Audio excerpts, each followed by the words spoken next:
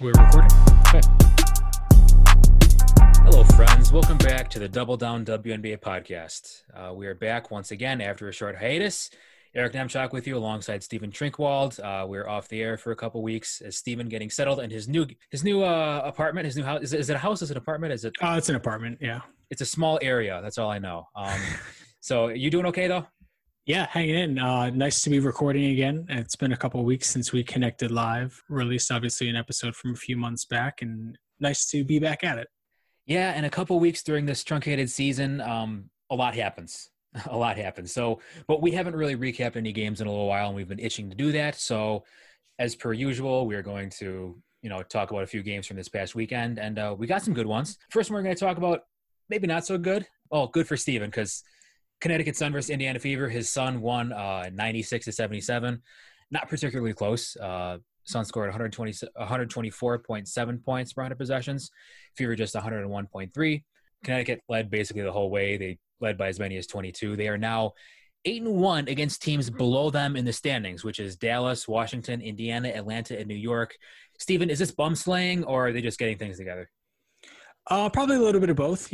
I think in some of those games against better competition, they have had their moments. They hung tough for a little while against Seattle before things kind of fell apart. Against Vegas, they, were just kind of, they didn't have the horses, they were missing some players. But, those are the games that you want to win, right? When you have the talent advantage, not letting those games slip away or kind of look past them is just as important as kind of taking care of, the teams that are probably better than you from a talent perspective.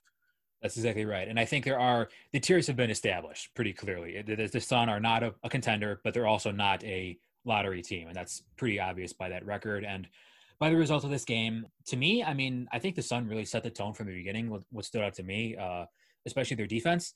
Throughout the entire game, they recorded 13 steals. 13 of the 19 Indy turnovers were Connecticut steals. They got the pace going early, which, as I believe strongly, it remains absolutely crucial to them, especially because they're not as much of a half-court team as they used to be, or they can't really slog through it as well. What were your first impressions from this game from the Connecticut side? Well, just that when the opportunity was there, I thought they really pushed the tempo well. They got out in transition, playing off misses, making sure that they're running down a team who, does not really want to play in transition, particularly defensively. And we'll get to kind of some of Indiana's defensive transition issues a little bit later. But they, as they so often do, leaned very heavily on kind of their top players, particularly Bonner and Thomas, but also a huge game from Bree Jones on both ends of the court. And I thought particularly in a starters versus starters scenario, things kind of fell apart a little bit there in certain bench lineups, but Connecticut did a really good job on Kelsey Mitchell. They did. Kelsey Mitchell just 6 of 15 from the field. She did hit 4 3-pointers, but she didn't really seem to be that much of a threat going to the hoop. We've talked about her improvement as far as, in transition and taking it to the basket off the dribble, but they did a nice job of limiting her. I think the Sun really just established their will. This team is not going to hit a lot of 3-pointers, but it just looked like their offense got to where they wanted to go for the most part. They had 25 assists to just 6 turnovers, which is really, really impressive. They shot 22 free throws. They got 52 points in the paint. Just an overall very strong effort from a Sun team that relies on its physicality, right? I think, part of this is the Indiana defense not being great, which we'll get to, but I think the Sun looked pretty sharp for the most part and just did what they had to do. Yeah, and you mentioned the points in the paint.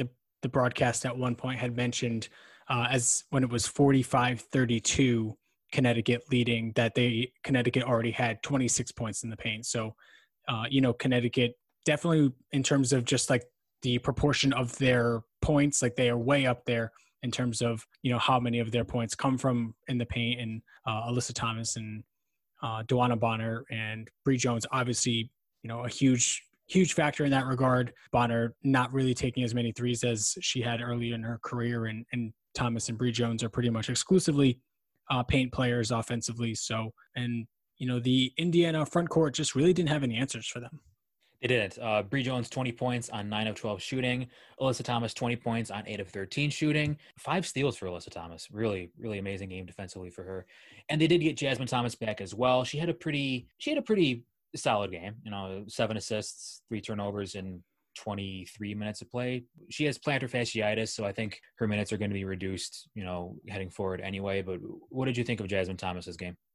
It was okay. I thought she was really good on Kelsey Mitchell on the ball. Whatever Mitchell was able to kind of get against particularly against Thomas, but also January to a lesser extent, was either coming off screens or as a catch and shoot player. Anything Mitchell was able to do on the ball, she really did that against Charles. And Jasmine Thomas really, I thought she had a really good defensive game and kind of, eased her way back into it a little bit offensively.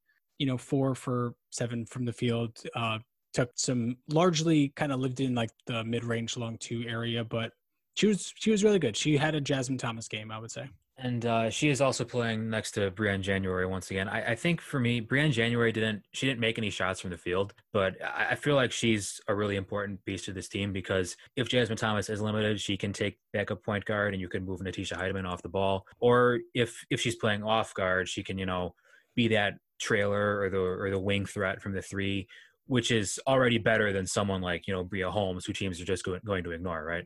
Yeah, and that's something that I kind of wanted to get to a little bit later on, but we might as well touch on it now that you brought it up. Like Brianne January is so important to this team, I think, because of what you had just said. Like Natisha Heidemann at this point in her career offensively is not like an on-ball point guard. She definitely should be more of a spot-up player. She's a pretty decent 3-point shooter, but she cannot do anything in terms of like creating off the dribble, getting by her defenders. So that kind of the pressure that Brianne January is able to kind of relieve her from in terms of running the offense. And, in my opinion, Kurt Miller should probably leave one of Thomas and January on the floor at all times. I agree. And unless they're really going to have like Alyssa Thomas run the backup point guard or something, which I wouldn't necessarily recommend in regular season minutes, but one of those two should be playing. And, the other thing I wanted to say was, it's just nice to see this starting 5 from Connecticut. It's not really something we've seen a ton of, if at all. I'm not sure if this 5 has started a group yet. Thomas, January, Bonner, Alyssa Thomas, and Bree Jones. Like this is their 5 best players. Like, no more messing around. No more, Bria Holmes or Charles in the lineup, the starting lineup. Like these are your 5 best players, and these are the players you should have, playing the most minutes and starting for you. Yeah, I mean, Kyla Charles did play 15 minutes. Alyssa Thomas, 37 minutes. So everything is back to normal. Essence Carson played sparingly. Kalina Mosqueda-Lewis, DNP. Teresa Plaisance, DNP. For me, like, it's going to sound bad to say this, but I think this is also a case of not playing players who aren't really going to contribute anything. Brianne January is still a contributor in this point in her career. She didn't shoot well, but she had 6 assists to 0 turnovers. That's pretty good. That's pretty efficient. And she hounded Julie Allemond also. She did. Terrific backcourt defensively, January and Thomas. It's really fun to watch them work together. But yeah, Essence Carson, not really going to contribute much. Kalina Mosqueda-Lewis, in my opinion, has been one of the worst players in the league this season. Teresa Plaisance, I don't even know if she's healthy. It's just a matter of getting like your best players on the court. It's funny. She's healthy enough to play in garbage time usually, so go figure. And there was plenty of garbage time in this game too. It's like, they led by as many as 22. It was double digits, like basically the whole second half. But whatever. Yeah, Sun shot over 50% from the field. Indiana Fever, not great. No, it was not great. You had mentioned before we move on a couple of things I just wanted to touch on quickly. Like, okay. Beatrice Montpremier, you had mentioned she played about 11 minutes, but really played like 8 of those minutes in the first half, and then really didn't come back in until garbage time. Essence Carson didn't come in until garbage time. So yeah, let's move on to the Fever here. And one thing that I just kind of wanted to talk about was Tiara McCowan and Candice Dupree's game. Just really discouraging from both of those players. Mm-hmm. Yeah. I mean, from a wider perspective, like it was another atrocious defensive effort by the Fever. Percentage, they're the worst team in the WNBA defending the pick and roll, and teams are exploiting it because they're also the most frequently defended. How do I word this? 38.8% of the possessions against the Fever are pick and rolls, approximately, which is most of the WNBA. So teams know this. Like they know they can't defend the pick and roll. To me, this game really exposed the Fever's lack of mobility and playmaking on defense, Dupree and McCowan in particular, because the Sun aren't really a team that can spread you out in the half court. But in this game, they were still able to get to their spots pretty much whenever they wanted. Like Alyssa Thomas was consistently overpowering Dupree. Tierra McCowan still very poor mechanically. You know, she's either going to, you know, give up a layup or foul to somebody who's coming off a ball screen. It's just, like you said, discouraging. And in a career full of them, like this was maybe the worst defensive game I've ever seen from Tierra McCowan. She was, terrible, to be honest with you. Like there was one possession where Bria Holmes drives middle coming off a pick on the left side, like with Alyssa Thomas pick and roll. And McCowan is on the right block, like guarding Beatrice Montpremier, who's like spacing out to the elbow. And McCowan doesn't even react until Holmes is already driving right by her and she's past her, and McCowan just kind of swats at it, you know, for a no chancer. And, you know, Connecticut probably didn't even put her in pick and roll as much as I would have liked them to, but when they did, it did not go well. She did have a couple of nice moments offensively, McCowan did, but on Bree Jones and Montpremier in particular, but Bree Jones like gave it right back to her a number of times. And, the big thing about Tierra McCowan typically is like her inability to defend in space, but Bree Jones just put her in the weight room a few times. Like she just absolutely put her in the goal. She drove by her baseline a few times. Like she just had no answer for Bree Jones. Yeah, it's not like Bree Jones is the flash out there either. It's just with McCowan, I feel like in a matchup like this, she should just be able to stay vertical. I mean, she was able to grab, I think, a couple offensive rebounds over Bree Jones just because of her height. But as far as the defense is concerned, like she's massive. She's what, 6'7", 6'8", and not a skinny 6'7" to 6'8" either. So if she just stays vertical, she is plenty disruptive. You know, if she's swatting at these things out of control and, you know, not really establish her feet, it's just doing more harm than good. And it's just been a problem all year. And she didn't even really like play strong in this game. I didn't think, like, as I mentioned, like Bree Jones, just outstrengthed her on a number of plays offensively. You know, she had a really nice drop step on her. Like Alyssa Thomas knocked her off her spot one time and just like finished for a pretty easy layup. And, there were a couple of times where McCown just like looked the wrong way when the ball, like, it was very, very discouraging. And as you said, there were a couple of times where I think she had 4 offensive rebounds in this game. So, she's almost become like a caricature of herself, where the things that she does well, she continues to do really well. And everything else is just awful, to be completely honest. She's not even blocking that many shots anymore either. Like, she's that far out of position. Yeah. The Fever defense, by the way, giving up 112 points per 100 possessions. I believe that would, if the season ended today, that'd be the worst defensive rating in WNBA history. Would you believe that? I mean, yeah, I would. It's hard to believe, but I would believe it after watching this game. And, while we're on the subject, I thought this was a miserable game for Candice Dupree on defense, in half-court defense, in transition defense. I just thought her effort was really bad. There were a couple of times where she made it all the way back in transition. But, 35 minutes for Candice Dupree, 20 minutes for Kennedy Burke. And, I didn't think Kennedy Burke did some amazing job out there, but, like, Dupree's 36 and Kennedy Burke is 23, and this team has 5 wins. Like, what are we doing? Well, I mean, Candice Dupree is out there to score the ball, right? You would think, not for her defense. And when you're giving up this many points, this has nothing to do with defense, but remember when Candice Dupree at the start of the season, she said she was going to start shooting threes this year, and people were like freaking out, like, oh my God, she's finally shooting threes. She hasn't taken a 3-pointer in 2 weeks. She has not made a 3-pointer since the second game of the season. So, yeah, I don't know what happened there. Fever 9 for 22 on 3-pointers, 6 of them coming from their starting backcourt of Julia Alleman and Kelsey Mitchell. Alleman 8 assists to 4 turnovers. I don't know. I don't think either of them were that effective in this one. No, they weren't. But as I was saying, Dupree has like a decade and a half on right. Kennedy Burke, and nominally you're fighting for a playoff spot, but you have won like 27% of your games. So maybe you should just play the young player that could present some potential and, is nominally a 3-point shooter, at least, even though she did go 0 for 3 in this one, and is at least a little bit of a defensive playmaker. In this matchup in particular, like Alyssa Thomas would and did just put her in the goal, but she was doing that to Dupree also. So, there's not all that much of a difference there. So, and it bears mentioning Lauren Cox did not play in this game. She had, I believe, an ankle injury. Leg, maybe it was an ankle. I don't know. I don't have the exact thing on that. But yeah, Lauren Cox didn't play. But even so, Like, I don't know. I don't know, dude. What is actually this team currently good at? That's my question. Like, they get to the line at a decent rate, but they give up even more than they get there. So it's not like they even have an advantage at the free throw line.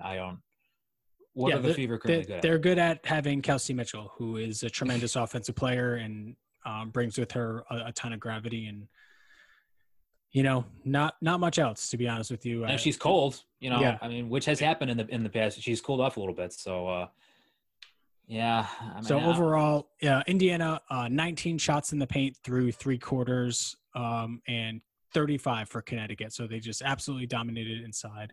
I did want to talk about Bree Jones just a little bit more. Yeah, go for it. 9 for 12 from the field, as you mentioned, 8 for 10 in the paint, 4 offensive rebounds. I thought she had some really nice moments in pick and roll defense, particularly, with Kelsey Mitchell out there. She did give up an and one to Mitchell, but she contested well on a couple of Kelsey Mitchell pull-ups, particularly early in the game. Had a nice play of verticality on another Kelsey Mitchell pick and roll drive pretty late in there. And then, as we mentioned before, her, I guess, kind of domination of Tiara McCowan, surprisingly enough. Anything else you kind of wanted to – one other thing I maybe wanted to say with regards to kind of how the Sun approached this one. They started the game with Jasmine Thomas guarding Kelsey Mitchell in the first half, and then towards this to start the second half, they had Breon January guarding Kelsey Mitchell, and I like Thomas a little bit better there. Both of them I thought were kind of effective, or pretty effective, I should say. But Thomas and January have pretty similar defensive skill sets, I would say. But Thomas is just a little bit better at all of them. You know what I mean? She's like a little bit better getting around screens. She's a little bit stronger, a little bit bigger. So I'm not really sure what kind of prompted that change for Kurt Miller, and it didn't really come back to kill him or anything. But I think, Thomas is just a little bit better for a Kelsey Mitchell type. Well, we'll see what happens moving forward, because this Indiana Fever team, Mitchell is a threat to get into the paint and finish at the rim now, but the starting backcourt is still going to look to shoot a lot of three-pointers. If you're going up against a team that, their backcourt, is more paint bound or more dribble penetration oriented, maybe that'll. So you think Jasmine Thomas is a better defender than Breon January all around? Yeah, I would say so. I mean, January is very good, but maybe just kind of slightly on the decline defensively, and Thomas is, probably the same as she ever was. Okay. All right. That's fair enough. All right. Moving on, I guess, to Sunday. A couple other things I just wanted to say. Why not? Sorry, very quickly. You're good. 7.8% turnover rate for Connecticut compared to 25% for Indiana. And Alyssa Thomas played the entire game up until the 3 minutes left when Kurt Miller emptied out his bench. But that's about it. Is this just a thing that's just going to keep happening? Like, I hope so. I love it. I mean, keep her out there. She can do it. We saw her. We've seen her get fatigued every now and then, but it doesn't seem to be as big of an issue as it was early in the season. Yeah, the fatigue you're saying? Yeah, I would say so. And everyone's kind of getting their wind back. Sorry, one other thing. One last thing. I promise. Okay. Indiana offensively 12th in transition efficiency and frequency. That's bad. That's bad. We like to see teams get out and run. And as I texted you yesterday, Tiara McCowan, who I promise we are done criticizing for this episode, one transition possession this season. That many, huh? Well, yeah. Okay, we can move on. All right. So moving on to Sunday. So just a quick aside, Stephen and I, we choose which games we're going to talk about beforehand. Maybe not the best strategy, but it keeps us, organized with our notes and everything like that. Steven said, let's talk about the Dallas Wings and the Washington Mystics, because we haven't really talked about them since the start of the season. I said, okay, this game was maybe one of the best games of the season. I mean, it was one of the best games of the season. It has broken the Double Down WNBA podcast curse of us picking a game to cover and ending up being a blowout. Wings 101, Mystics 94 in overtime. Wings 116.1 offensive rating, Mystics 105.6. This is a critical game for both teams because Dallas entered it a half game ahead of Washington for the number 8 seed. And I was a little worried about that because I felt the game could be kind of tanky, but instead it was extremely competitive. It came down to two teams just slugging it out in the fourth quarter with, blow for blow, You had Marina maybe missing a layup with 8 seconds remaining, but Arike Gunvale taking the ball up the court after a missed free throw that hit a 3 to send it to overtime, just completely took the game over. Wings now a game and a half ahead of the Washington and 2 games ahead of Indiana and Atlanta for that number 8 seed. A lot to break down here, Steven. You were praising this game as one of the best you've seen. Yeah, it was a lot of fun. Let's kind of start early on with some of the starters. What were your first thoughts when you saw that Katie Lou Samuelson would be getting her first career start in this one? My first thought was why. I didn't understand it. I mean, she did hit a couple 3-pointers like early in the game that forced the Washington timeout. So I mean, all's well that ends well, I guess. But who is she defending? You know, I mean, she was on Emma Miesemann for a lot of the game, and you know that worked out about as well as you thought it would.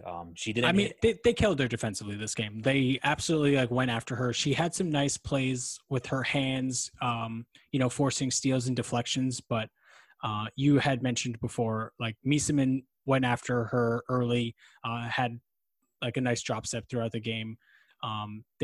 Whenever she was out there, and you mentioned she hit her first 2 shots of the game, but she didn't make another one in her 25 minutes after that. And they really kind of made her defend in space frequently, and she did not do that very well.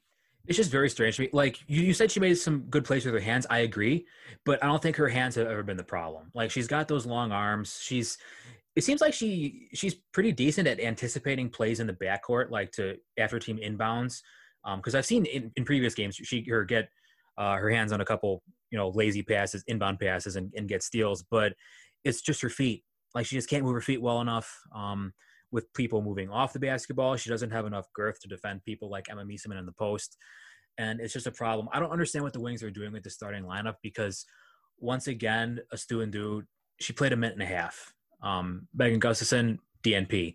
Bella Allery, 9 minutes. So it's like they invested so much money in some of these players, like before the season even started, and now they can't find minutes for them while they're playing musical chairs with the 4 spot. I don't know. I don't understand what kind of advantage this is supposed to give them. Obviously Samuelson will stretch the defense, but can she do it effectively enough to overcome the constant targeting that she's going to be? She's going to be targeted all the time on defense. I don't think that was the case in this game. Fortunately, they were able to get some decent contributions elsewhere. But go ahead. Well, I disagree with you slightly with the Astu thing. I just don't think she's really their best option. Not that Katie Lou Samuelson is, but Astu, I don't really think she has brought a ton to them in the minutes that she has been given. No. I agree. It's just I'm just kind of bewildered that they would kind of totally give up on her. Yeah, I mean, I don't think she'd be playing like she'd be racking up DNPs. It just doesn't make sense to me, the process. Sure. And the other thing about just starting Samuelson in this game, I don't want to spend too much time on this, but I thought this was a pretty good opponent to continue what they had been doing the last 3 games of starting Thornton and Sabally together as the front court combination. Why is this the matchup to go with Katie Lou? Because they also have a slow white player. I don't understand why, what made Katie Lou the option here. But I don't know. I'm not a coach, so.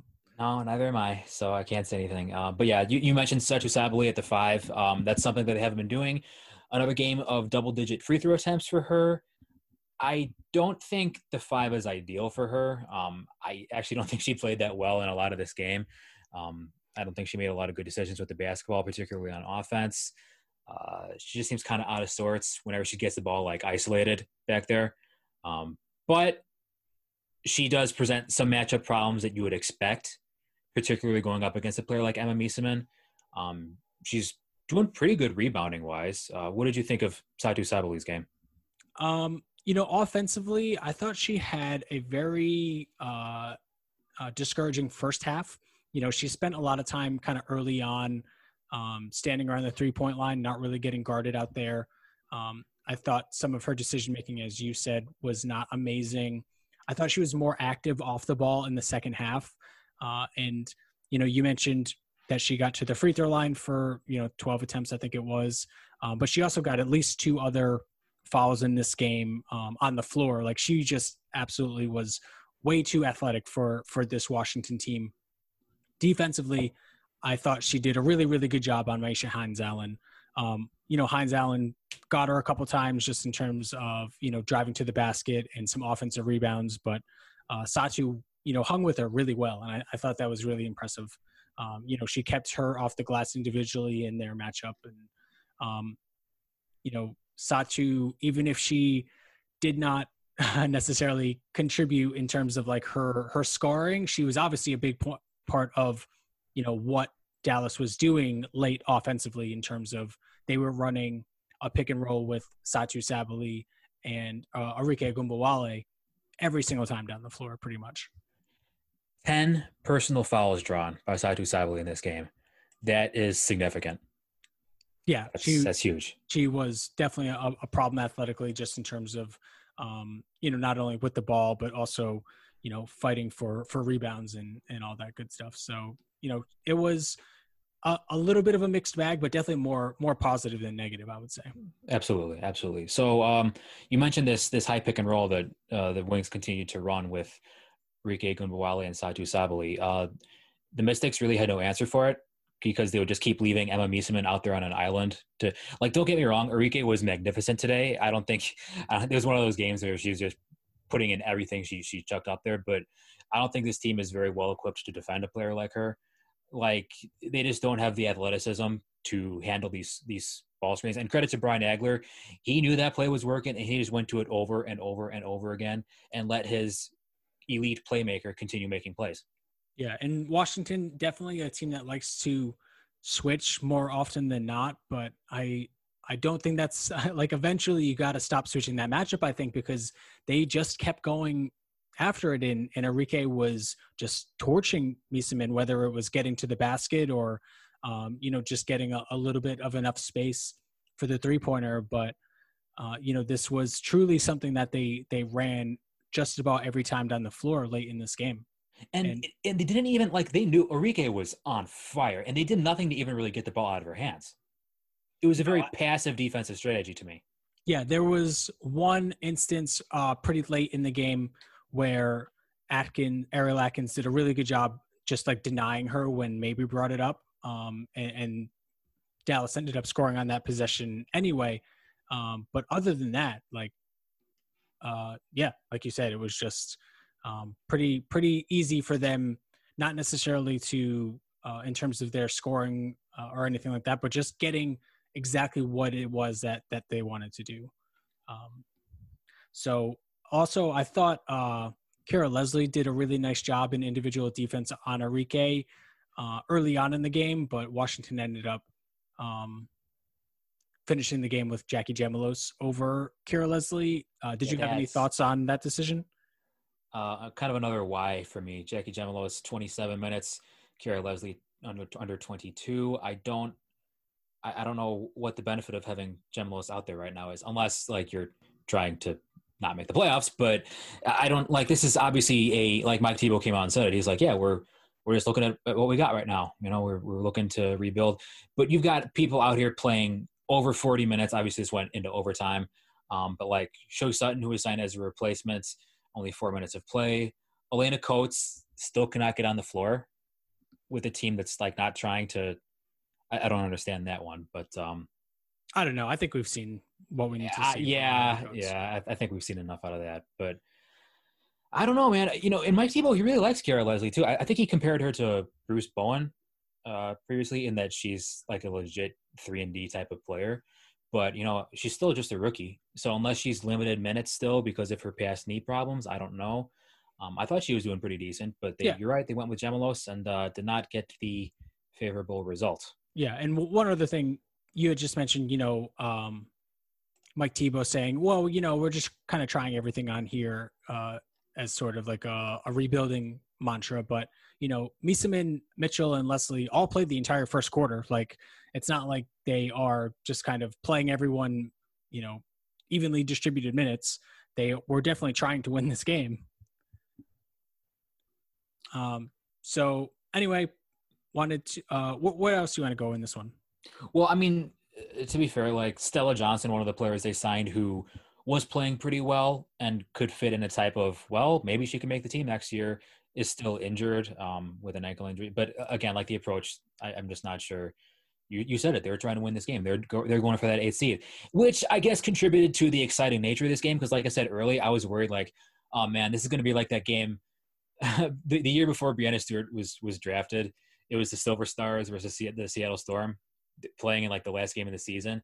And oh my God, that was the biggest tank game I've ever seen in my life. Like they're still obviously not trying to win that game, but this was super competitive, obviously. In the fourth quarter, it was almost like, who's going to blink first? You know, I thought when Marina Mabrey missed that uncontested layup at the end, I thought, okay, Washington's got this. That was it.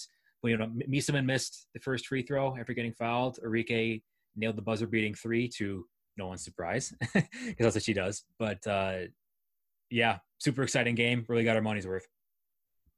Anything, any micro-level things you want to talk about for this? Yeah, I'll just kind of go through, I guess, the end of the game quick. There's like about 30 seconds left in this one. Miesemann also misses what was pretty much a wide open layup. Yeah. You know, I think she might have got fouled from behind. So there's about 30 seconds left. They take Kayla Thornton out for an offense-only possession for Katie Lou Samuelson. Arike drives, gets her shot blocked. Marina Mabrey, aforementioned, as you had just kind of said, gets free as Miesemann, just with terrible pick and roll defense, just kind of swats at the ball and kind of watches her go by. But Mabrey, with Hines Allen kind of in the neighborhood, just really couldn't finish it with the left hand. And Dallas has to foul with 8 seconds left and a foul to give. They deflect the inbound on the next one, and eventually Miesemann gets it, as you said, misses her first free throw. So it's a 3-point game, and Arike takes it the length of the floor, gets a little bit of a separation on. Did you think that should have been called an offensive foul on that Arike last second or that final shot from Arike in regulation?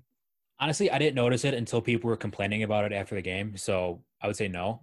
But I did not really think that was worth calling a foul on. It was, and to me, it was almost more of like kind of regaining her own balance more than, you know, kind of, and her arm wasn't really like by her side where she was like extending it the entire way. Her arm was kind of already out there. So it wasn't really a foul worthy call from me, but yeah, so that brought us to overtime. And then, you know, in the overtime, Arike just took over there as well. And she had 39 points in the game, 30 of which came in the second half in overtime on 30 shooting possessions and 0 turnovers for Arike in this one. So this is something I tweeted out, but it is remarkable just how seldomly Arike Ogunbowale turns it over for a player of her usage. And, you know, it's easy to make the joke that, you know, you can't turn it over if you shoot. Yeah. But, you know, she's a playmaker for this team too. And she didn't do a ton of that in this game, but nevertheless, she is a very impressive young player. I feel like they've found something with this Mabrey Ogunbowale backcourt. I feel like Mabrey, at least offensively, complements Ogunbowale very well. I mean, she does. I agree with you just because she is such a good floor spacer. And she had that one sequence where she, you know, pretty late in the game where she had that block. It was 81-76. This is kind of before the end of the game that I just talked about, where she gets that block and then cans a 3 right on the other end. But, you know, overall, I think the numbers, which are very, very favorable, are like a little bit misleading there. Like, I don't really know if Mabrey is really contributing to Arike's success that much, or if it's just maybe some good shooting luck, or if maybe Dallas's other options just aren't really that good. You know, Ty Harris, I think, has been an impressive rookie. And, you know, this is something I kind of want to dive into with, you know, somewhere later down the line, you know, just kind of comparing the Sabrina and Kennedy Carter, like rookie point guards, and kind of how they all stack up after year one. But nevertheless, you know, I think those numbers that are very favorable in terms of like Arike's own efficiency with Mabrey on the court rather than off, I think maybe oversells it a little bit. Okay. But I mean, I was just thinking that because she is such a good shooter. Yeah. And they also do have the familiarity. Yeah. They also do have the familiarity because they both went to Notre Dame. I'm not sure how much that actually contributes to it, but I feel like right now she's a higher ceiling option than Ty Harris is. By that I mean like offensively, like Ty Harris, she's going to manage the game, but Mabry is the type to make these big shots. Yeah, sure. And she is, a legit shooter. And this was something that I had said so frequently after her rookie season where her shooting numbers were very, very bad. But you could always just like tell, just watching her stroke it, that she was going She's a better shooter than that. Yeah, she was going to start making these shots, and she's been good for sure. Okay, let's not let Myisha Hines-Allen fall by the wayside here. She was amazing. 20 points, 13 rebounds, 6 assists. In what continues to be a breakout season for her. I think you could probably say she was the Mystics' best player in this one, as she has been all season. Would you agree with that? Oh, yeah, for sure. I thought Leilani Mitchell was pretty good, but Hines-Allen and Ari Latkins, was pretty incredible too. But Hines-Allen was probably their best player, yeah. Yeah, Hines-Allen, such an impressive inside-outside game. We didn't really have much of an opportunity to see this in previous seasons because there's always an MVP candidate playing in front of her, but she's gotten the ability to show some stuff off the dribble, some really strong post moves. She's really strong. And, but yeah, I mean, I think the 3-point shooting really stands out to me in this one, the disparity. Wings 10 for 24, Mystics 6 for 21. Well, hold on. Let's not move on from Hines-Allen so quickly. I wanted to kind of talk a little bit about her. You did mention her inside-out game. If I'm defenses, I think I am just kind of okay with her taking the 3-point shot. Like if she takes a 3-point shot, like, you'll live with that and fight to see another day. If she makes it, she makes it. But, overall this game, I thought she really did a lot of her work. I had mentioned that I thought Sabally did a really solid job on her in this game. And I thought Hines-Allen really kind of put that work in on Thornton early on, and on Samuelson and Allery later on in the game, but also like broken plays. Like Hines-Allen, like that's kind of where she really excels. If there's like a loose ball or if there's just like a defensive breakdown, like she's going to take advantage of those by, just playing harder than everybody else and using that strength and quickness to get to the front of the rim one way or the other. Yeah, bountiful energy in Myisha Hines-Allen. It's been really impressive. And she actually, she was sitting out, she asked for a sub early in the game. Yeah, that's right. I don't know if she was tired or she had some sort of monitor on her knee. I don't know what that was. But I was like, oh, great, Myisha's hurt now. But she came back and she was doing the dirty work and she's putting up the huge numbers. So, yeah, another very impressive game in a series of most improved caliber games, I would say. Maybe not the front runner for most improved player, but I think she's top 2. Yeah, for sure. I think I still kind of go with Laney. Just because, Hines-Allen, it's kind of more of a situation of opportunity. Granted, she was not very good in the minutes that she played last year, but, Laney has been around for a while and it's just a completely different player. And I think it's kind of more in the spirit of the award, in my opinion. I did just kind of want to say one last thing, if you're ready to move on. The 8th seed, which these two teams are, or were at least nominally kind of fighting for coming into this game. There's a good chance that the 8th seed this year is going to make the playoffs with below a 40% win percentage, winning less than 40% of their games. To what I could find, that has only happened one other time in the history of the WNBA. And that was 2010. The Sparks won 38% of their games. So we are heading towards a near record of futility for a playoff spot here. But granted, you got to take into consideration. Shortened schedule, yeah. Yeah. So want to talk about your beloved Chicago Sky now? No, but I guess we should. Okay. Chicago Sky had the nightcap against the Los Angeles Sparks. Hung in there for a while, but at the end of the day, it was the LA Sparks coming out on top, 86-80. Kind of a slower game than I expected in this one. Sky only managed 98.8 points per 100 possessions. Sparks 106.2. It really came down to the fourth quarter, I think. Sparks held the Sky to just 10 points after being down by as many as 16 earlier in the game. Yeah, it's a big swing. But the Sparks are now 14-5. They still are a half game behind LV, Las Vegas, for that number 2 seed. Sky continues sliding. They're now 11-9 and cannot get a top 4 seed, which really, really, really stinks because of, the playoff scheduling and the bye rounds and all that stuff. If I may start things out here, I think this is just a really horrible matchup for Chicago. As a fan, I always hate playing against the Sparks because, I mean, Candace Parker is she's like such a load to handle. She always shows up to play against her hometown team, it seems like. And they can also, it feels like the Sparks this year right now, they can go small without real consequence because the Sky can't really defend the rim, and they don't really have the athletes on the perimeter now either because Diamond Shields left the bubble for personal reasons, as Ray Stevens with a knee injury. So the Sky are pretty thin, pretty much everywhere. It's just a horrible matchup personnel wise.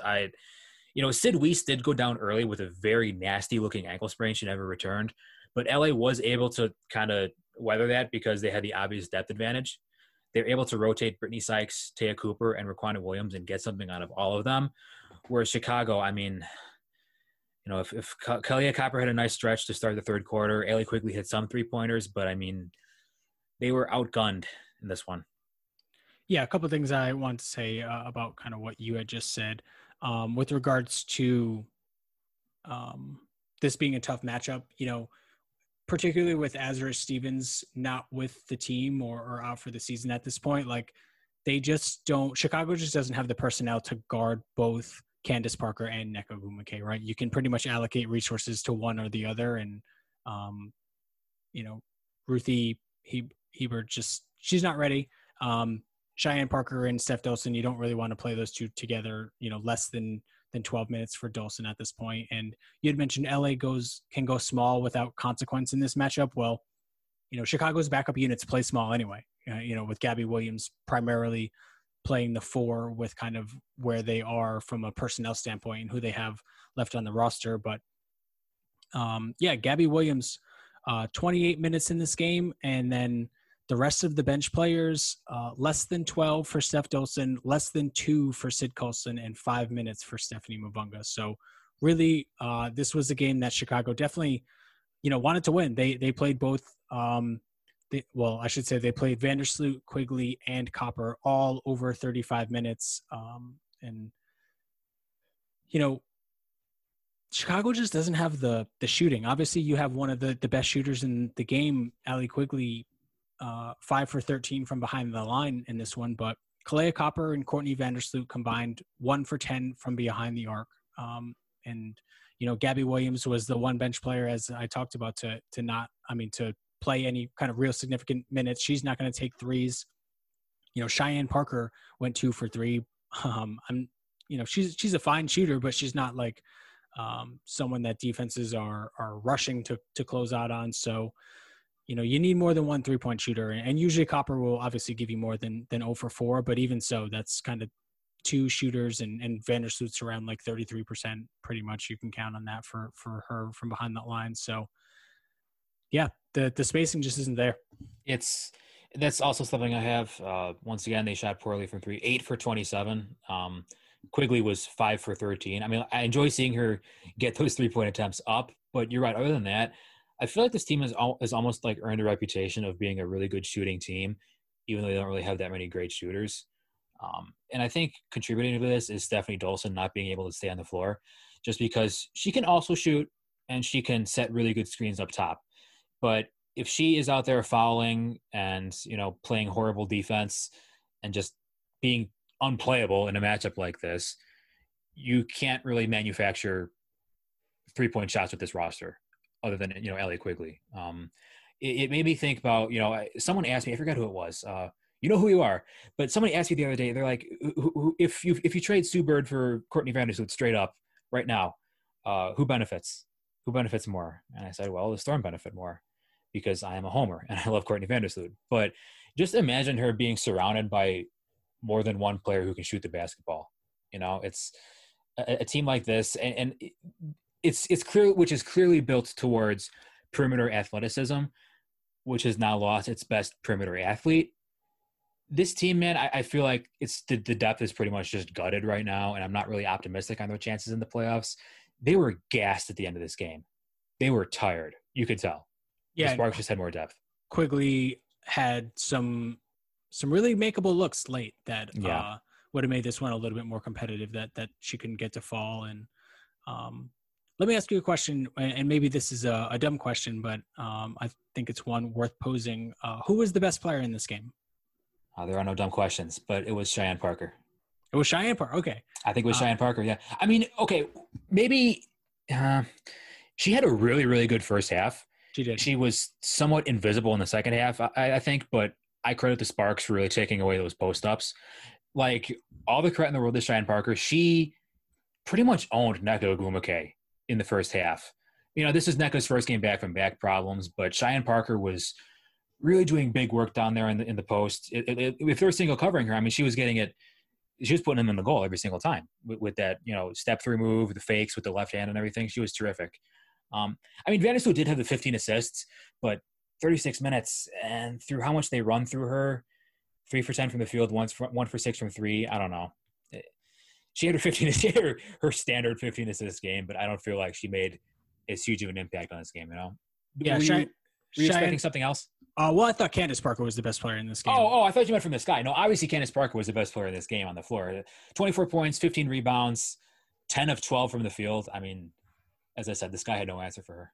None. Yeah, no, she was terrific on both ends. And let's talk a little bit more about Cheyenne Parker, because she did have a career high 24 points. And, you know, she did not take a field goal attempt in the paint in the fourth quarter. And, you know, that was not entirely her fault, I don't think, because, you know, there was one play in particular, and I'm sure you remember it vividly, where Parker got a mismatch down low. I want to say Williams did not. Was it Taya Cooper that was on her? I forget exactly who it was. I want to say it was Augustus, because they ended up calling the foul. Yeah, on it was Augustus. Yeah.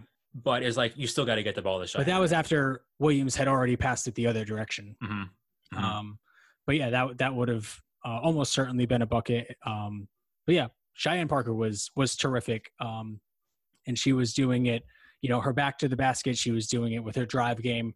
You mentioned that beautiful step through that she showed us quite a few times, and her work on Nneka Ogwumike as well, who was 4 for 12 from the field, and I believe she was 2 for 8 inside the paint. So definitely not the normal Nneka game. You'd mentioned she's just coming back from missing a few. So yeah, let's continue talking about Candace Parker, who I thought was incredible. Yeah, this is among the best basketball I've ever seen Candace Parker play, which is saying something. She's a living legend, one of the best players to ever play the game. And I forget, you asked me a question. You said, who are you more worried about, Diana Taurasi's health or Candace Parker's health? I forget who I said.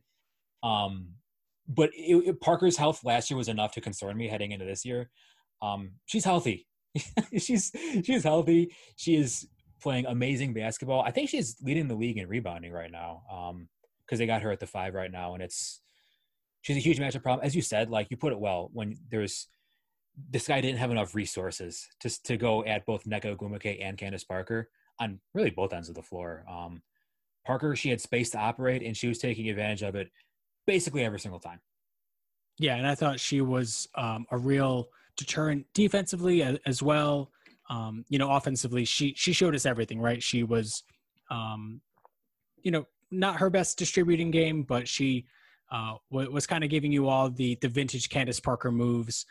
She got Ruthie a couple times there. So, yeah, just, you know, she's playing amazing basketball, and I'm so happy that she's kind of back to this level. I think what I had maybe poised to you preseason was regarding her and Sue Bird, and I think your reasoning for being more worried about Parker was just that maybe Seattle wouldn't need Sue Bird as much as, you know, LA kind of relies on Candace Parker, and if she's not this player, you know, they're kind of toast, right? So, what did you think about? She is that player. Yeah, she is. She is that player, and hopefully she'll be able to continue through the playoffs. And yeah. I'm sorry. Go ahead. Oh, I was just going to ask what you thought about Chelsea Gray's game tonight. Is this bait? No, it's not bait. Well, just because, you know, she was really big late, but yeah, she was. You know, she's too good to be like early on in the game, like living off like long twos, and you know, Allie Quigley started kind of on her in the first quarter, and like, you got to just put your shoulder into Allie Quigley and get all the way to the basket. Like, what are you doing not being aggressive? You're especially a player of Chelsea Gray's size. I mean, that is her one big advantage, scoring the basketball, is her size. Yeah, and you know, they probably didn't want to put Quigley on Sykes because of the athleticism differential. Raquana Williams, I think that would have been a fine matchup for Quigley, but it was Gray who Quigley was guarding, and she didn't really do anything with it. So, obviously she came up huge late in the game and hit some tough buckets. But yeah, continues to live largely kind of in the mid range, and when she's really getting deep into the paint, she's looking to pass. So, she's still a great player, and one of the two best point guards in the league, if not the best. They're, I think kind of where I am is like Courtney Vandersloot just kind of gives it to you on a more consistent basis, and Chelsea Gray, when she's at her best, is probably the best of the two, but Vandersloot is just kind of almost always at her best. You know what I'm saying? Chelsea Gray. I mean, I've had a pretty big problem with Chelsea Gray's shot selection like the whole season. Yeah. Because this has been a trend for her is settling for these long twos. And she made them tonight. She was 8 of 12 from the field. Most of those coming down the stretch when the Sparks needed them. So, of course, clutch Chelsea Gray.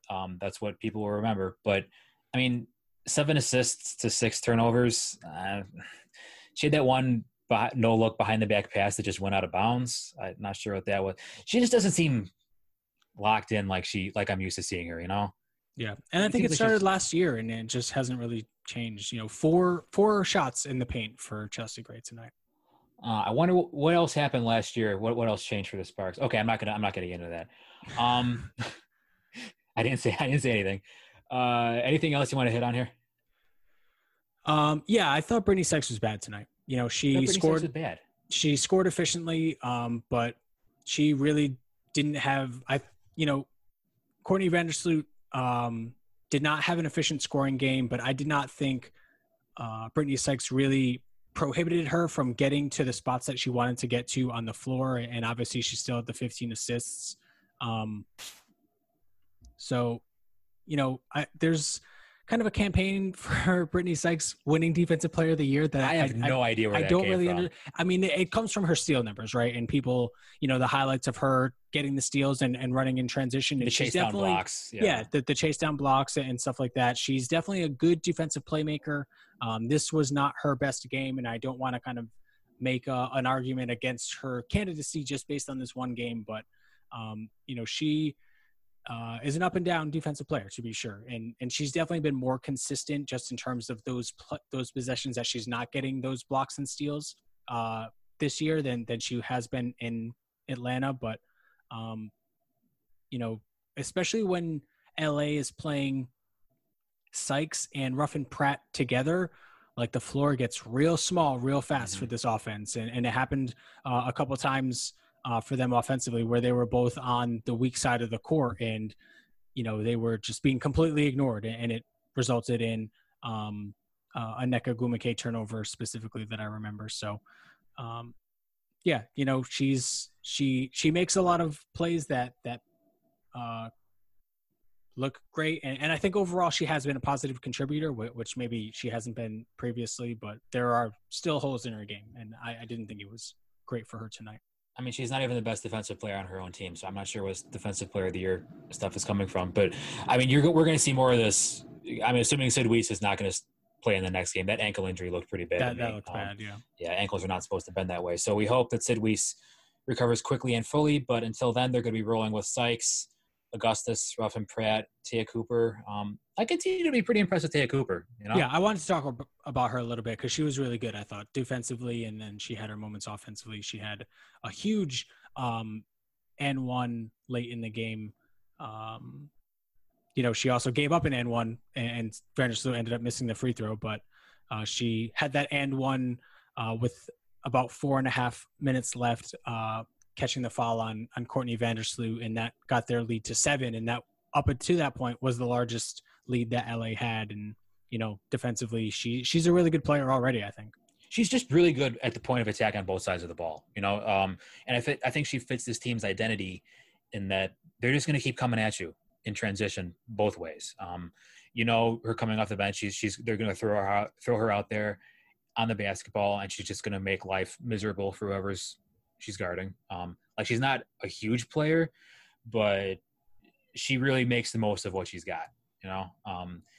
And I think she's a really, really good backup. I think the Sparks should be thanking their lucky stars that the Mercury cut her, because she's making a pretty good case to be on this team next season. Yeah, and she closed the game for them. 4 assists, no turnovers, 9 points on 8 shooting possessions. They played her along Chelsea Gray, which, you put Chelsea Gray off the ball and you run her some plays to get her the basketball against a player like Vandersloot or Quigley. That's effective, Mm-hmm. Did you have any thoughts about Chicago's transition game in this one? It seems like it dried up late in the game. I don't have the numbers, but again, this just goes back to them not having any more depth. Like Kahleah Copper played almost 37 minutes, and that's with her coming out of the game briefly with what looked like a hip or a lower back injury. So just get rid of the charge. Very hard collision between Copper and Sykes underneath the rim. They were both down for a while. Thankfully, they were both okay, but the charge has this dangerous behavior. It's bad. Like you're telling players to run into each other and fall down for the sake of drawing a foul. Like and you got athletes like this. It's a train wreck waiting to happen. But yeah, I mean, Copper might have played the whole game if it wasn't for that. Gabby Williams was effective in the first half, not so much in the second half. No depth, Steven. This team misses Azurá Stevens and Diamond DeShields desperately. Which is a bummer because, I think this team had a really high ceiling with those 2 players healthy. So 9-2, they started 9-4. They started 9-4. They are now 11-9. So, and they can't get that top 4 seed anymore, which means no bye, which means no rest, mm-hmm. Which means you need to play Sydney Colson more than 2 minutes. I don't care how bad she is. I don't care how ridiculous the on-off splits with Courtney Vandersloot are. I don't think she's winning the MVP award. So please look long-term. That's all I'm asking. How are you feeling about a potential first-round matchup against the Connecticut Sun? That'd be good content. It would be good content.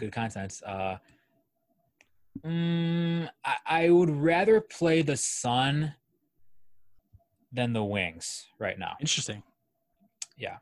I think well, actually, I mean, I think the Sun would still have the upper hand as currently constructed, because I can't believe I'm saying this, but wow, I think the Sun have more depth, or at least more functional depth. The Sky are not going to have an answer for Alyssa Thomas at all, and they're going to have some good defenders to throw at the Sky's backcourt. But on the other hand, Dallas is a really high variance team.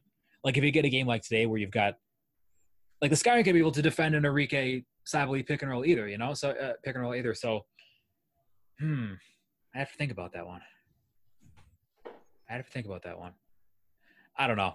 It's disappointing as a fan to see how far they've fallen, but it's like it's not like there's no reason for it. This schedule is just so condensed.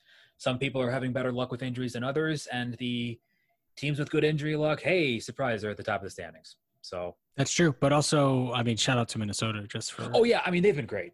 Currently at the 4th seed, I think they've got a top 4 seed pretty much. I mean, they're a game ahead of the Phoenix Mercury right now, which another team which is kind of playing better with a shorthanded roster, which is kind of weird. But eek. Are we going to say why? No, we don't have to go into it. Okay, we're not talking about the Mercury this episode, but yeah, no, credit to both those teams for finding their second wind and overcoming their injuries. Not easy to do. Not something the Sky were able to do. So yeah, the Sky fell to 11-9. Sparks improved to 14-5. I think that is going to do it for our game recaps. Is there anything else you would like to add? No, I don't think so. I think the next time that we speak, we will. Is the season over by then? Yeah, pretty much. Oh my God. Wow. Okay. Well, we'll have to do some sort of end of season recap or awards, because everyone likes awards. Everyone likes arguing about silly things. So we will go into that. I'm sorry. There will still be a game that will be just about the end of the season. It might actually be the last day of the regular season. Just about the end. I'm clicking see more on the schedule, but it's not showing me more. So I guess that's I have games up until September 13th. Okay. All right. That checks out. Okay. So yeah.